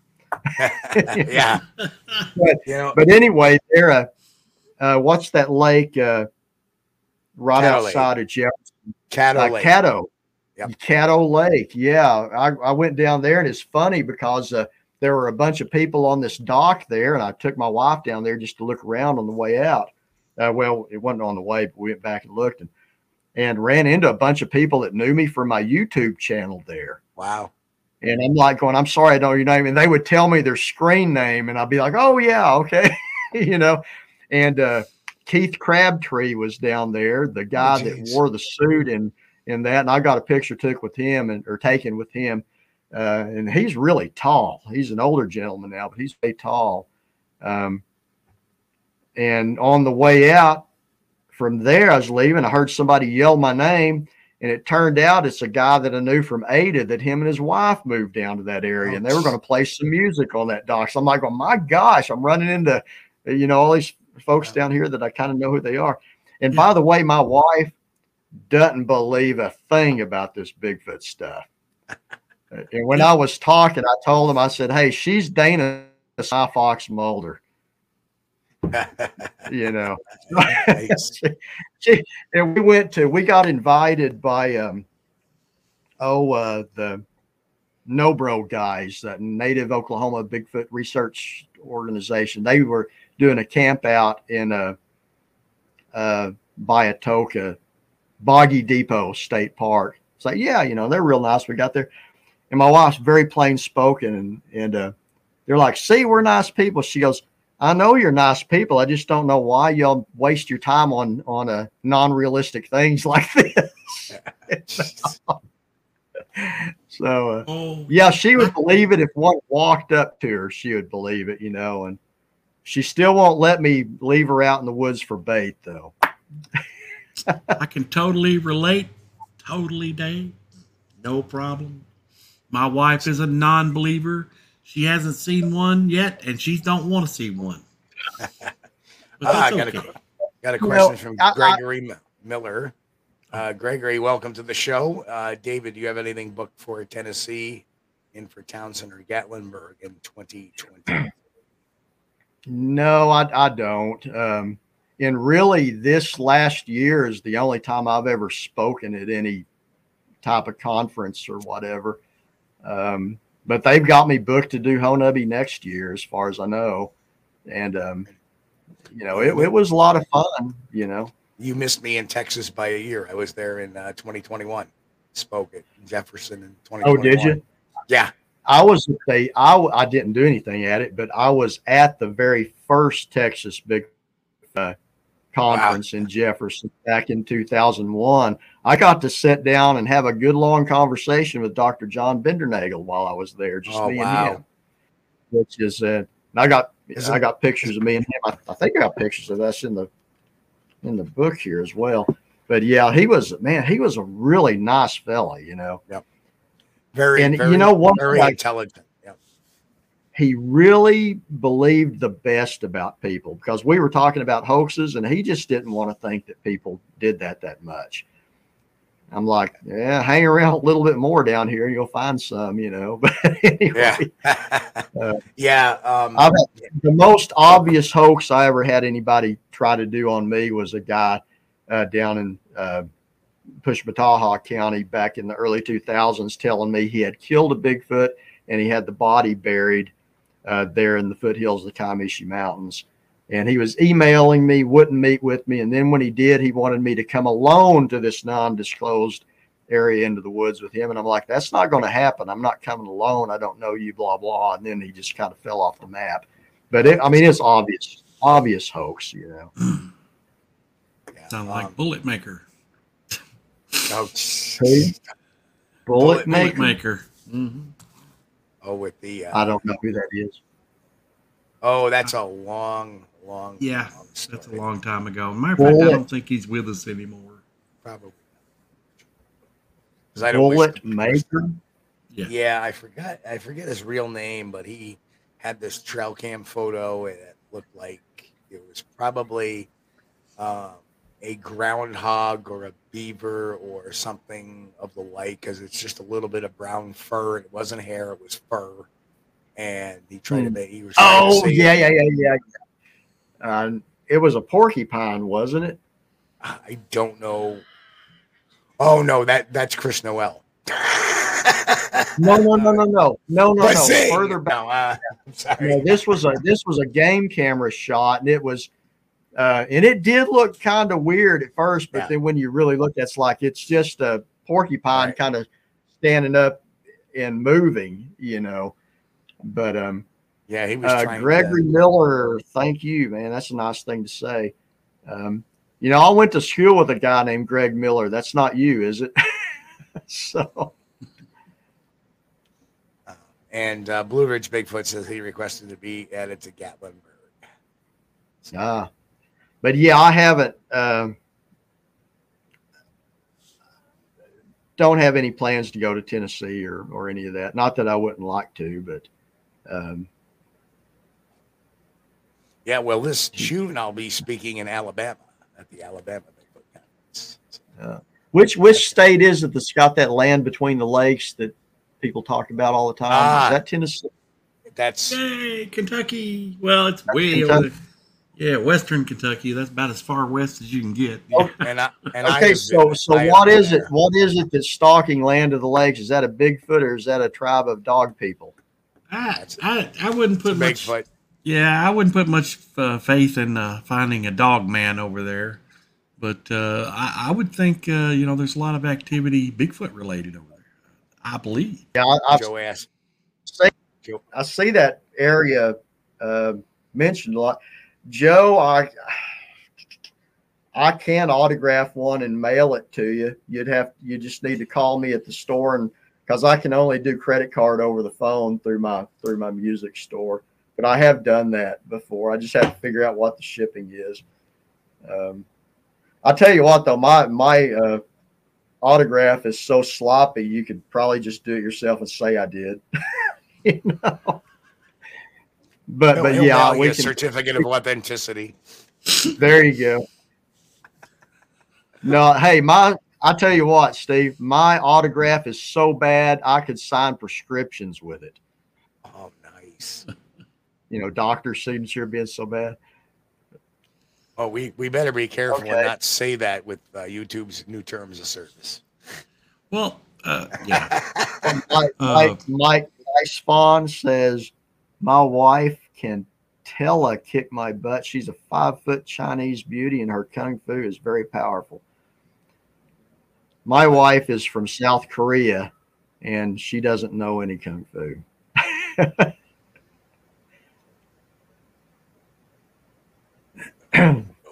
Do you have autographed puppies? Tennessee, Kentucky, Alabama. Wow. So we've only got like 20 minutes left for the show. It's gone by really fast tonight. Yeah, it's been fun. So if anybody's got any questions in the chat, throw them out there at this time, because we're going to be, rounding up the troops here in a little bit. Yeah, but before we start rounding up, let me ask Dave. Right ahead. He's got questions. Yep. I was going to this, and then I keep getting disconnected by the Men in Black or the local squirrel on the cage that's running the internet in Kentucky is taking a break. So, oh gosh, wait a minute. Train of thought. It went off the tracks. The squirrel derailed me here. I do that too. Don't feel bad. I don't have a train of thought. I have a train wreck of thought. So, when do you expect your new book to be out? Depends on when I get time to sit down and write more. But I try to get my books around the 40,000 word area. That's just a mental thing to give me something to write toward. And I'm a little over halfway through that now. I've got a couple more people I want to talk to get permission to use their story in that.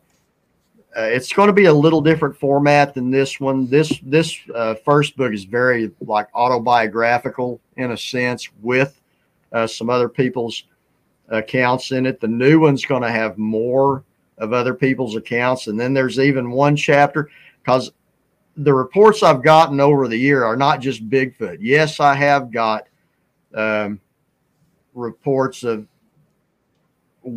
other type of weird things in the woods. You know, I'm going to have a chapter where I include those, and it's going to have a big disclaimer at the first that I'm not endorsing the, you know, these are not necessarily my endorsement of these things, but they are, however, reports that I've received.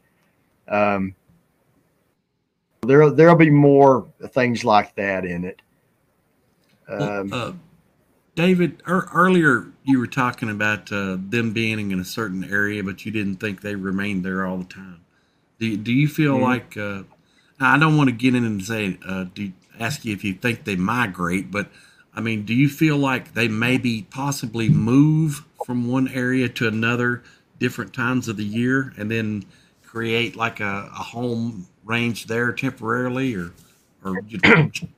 I don't know. I mean, I think the evidence is overwhelmingly that they're hunter-gatherers that move from place to place and migrate there. Now, do I think they migrate from Florida to Maine? I don't think there's any evidence for that.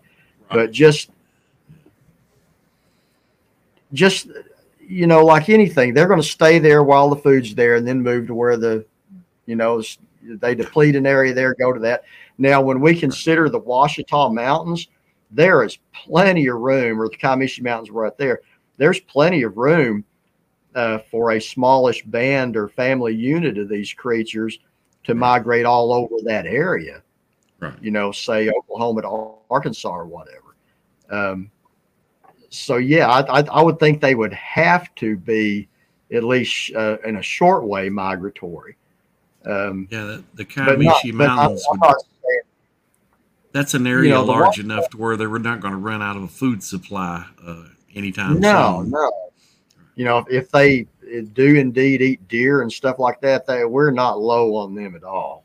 Right. As many times as people run over them, they need to step it up a little bit and eliminate some more of them, you know.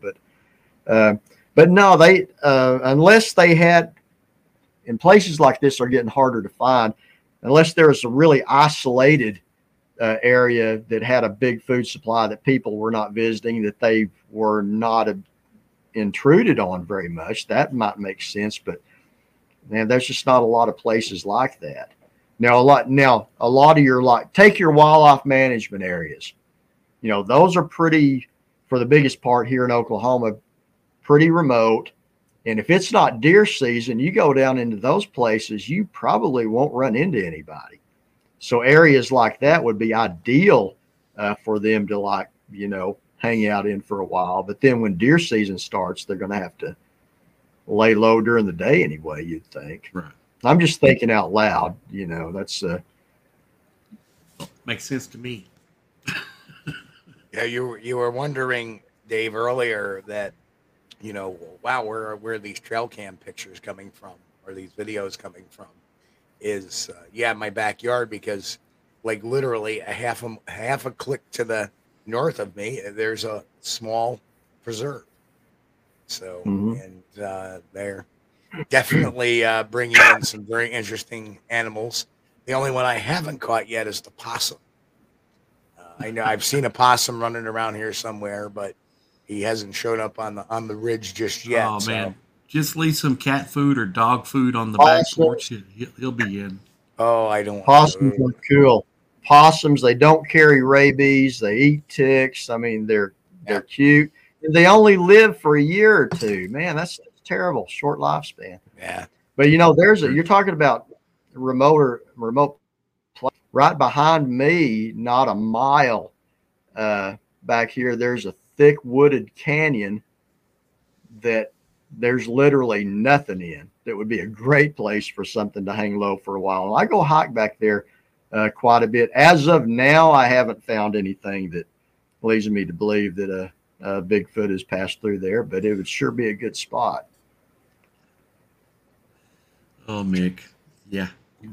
Squirrel got me a while ago, Mick. Sorry, bud.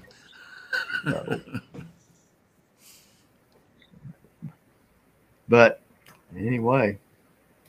Yeah, those possums, we have one if the wife forgets and leaves dog food on the back porch out during the night, then we have a possum comes around, and man, our Yorkies have a fit. They act like they want to go out there and just tear it to pieces. In truth, the possum, if it didn't play dead, it could probably whip any of them with one arm or one paw behind its back.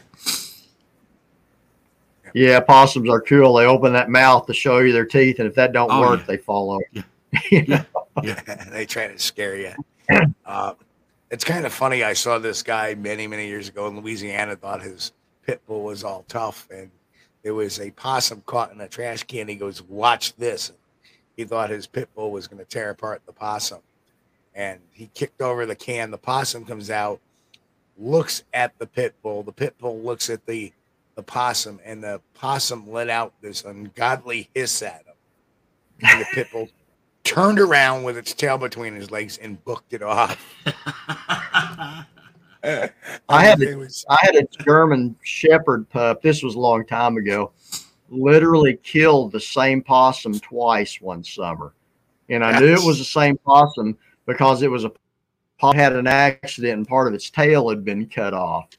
And it would run up to it and it would bite it, and the possum play dead, and that's all. It just done my job, So cool animals, though. I love animals. Yeah, they are. Yep, definitely. I think that's part of the enticement to this, because you and me seem to have a similar path of how getting involved in this. We both have that curious. We love a good mystery. We love a good investigation. Oh, absolutely. And this is really cool because this is something you can put your hands on rather than because, many, many years ago, I did delve into the UFO mystery. That was kind of boring. Okay, you saw that in the sky. What am I going to do with that?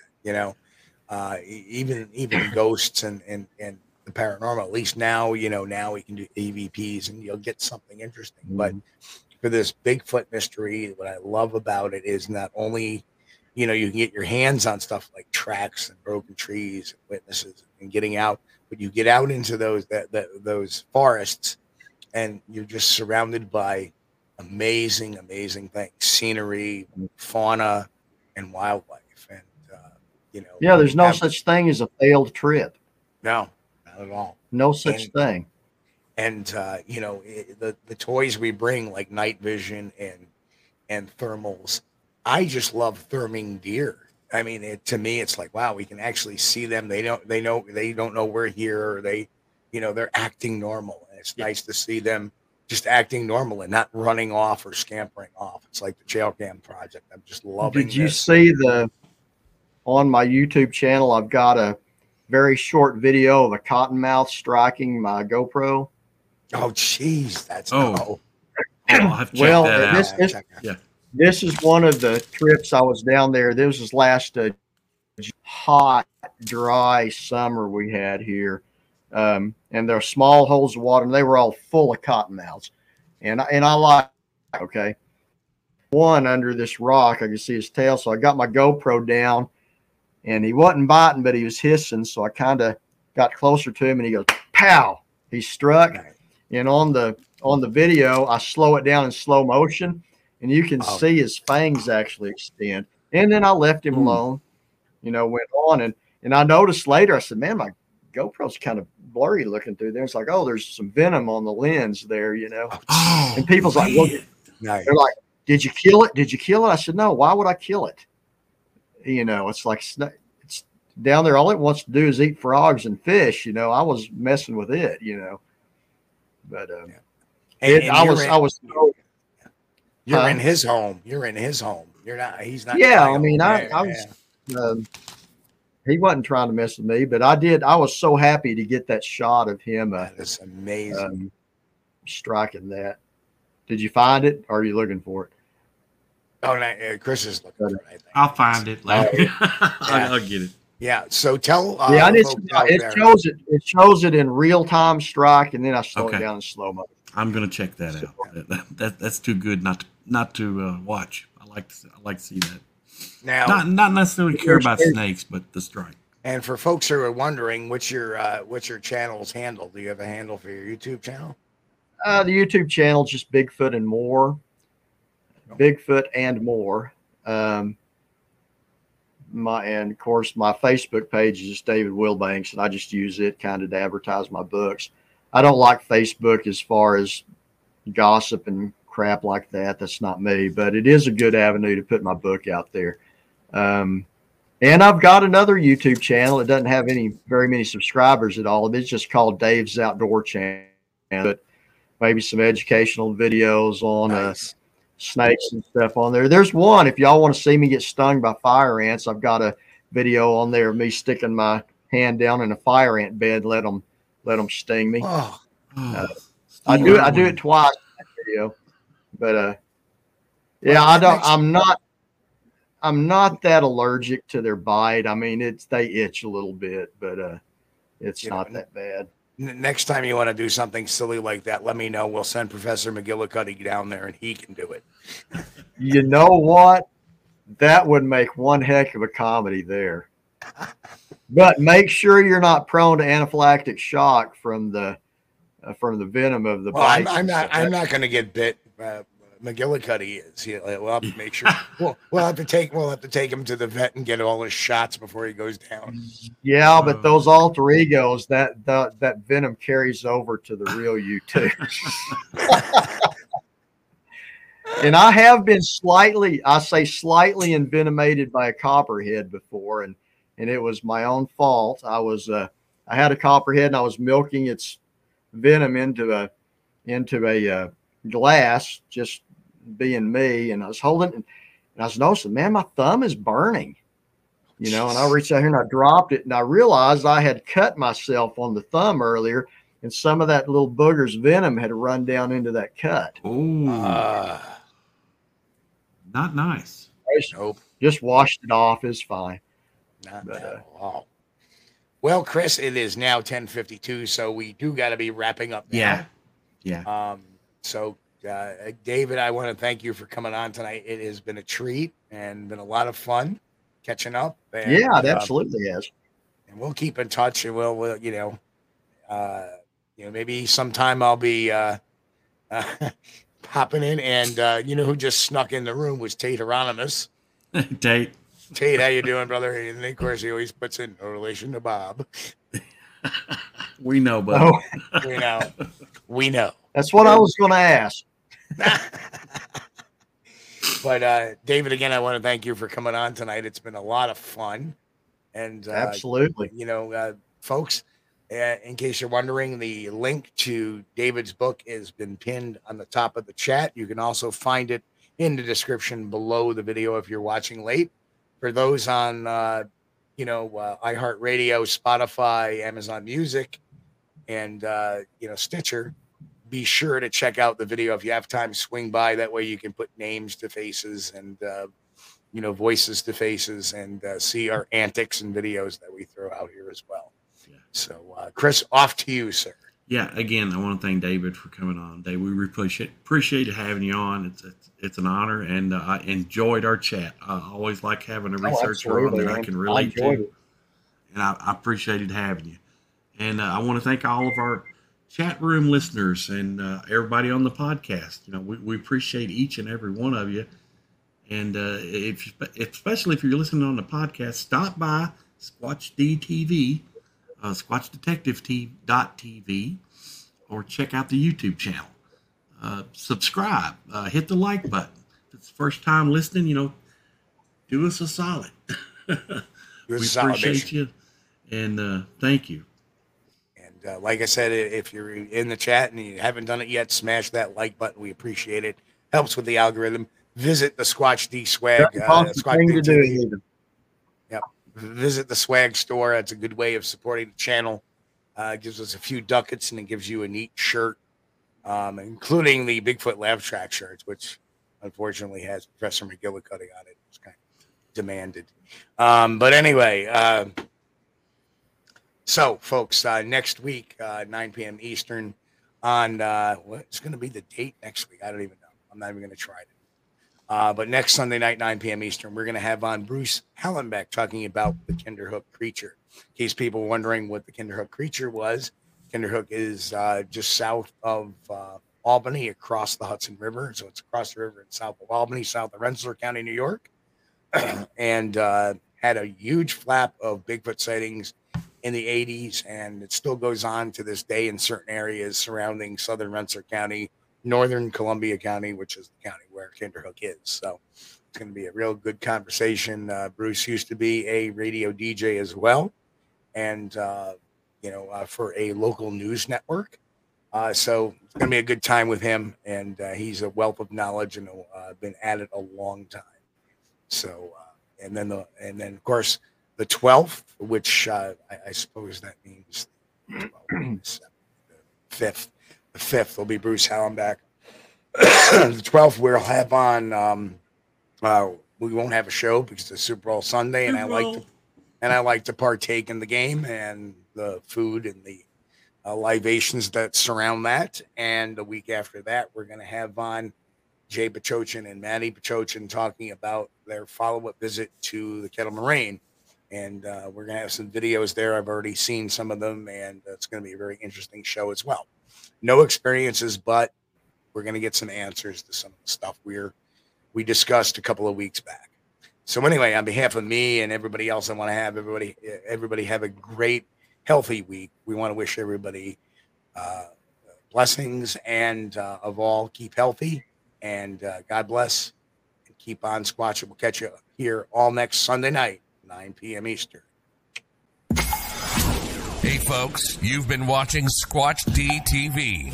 Join us each week, Sunday night at 9 p.m. Eastern for the latest on the Bigfoot mystery. As always, we thank you for being our loyal viewers and encourage all to subscribe to our YouTube page at youtube.com/Steve Kulls. As always, have a great week. Stay safe. God bless, and keep on squatching.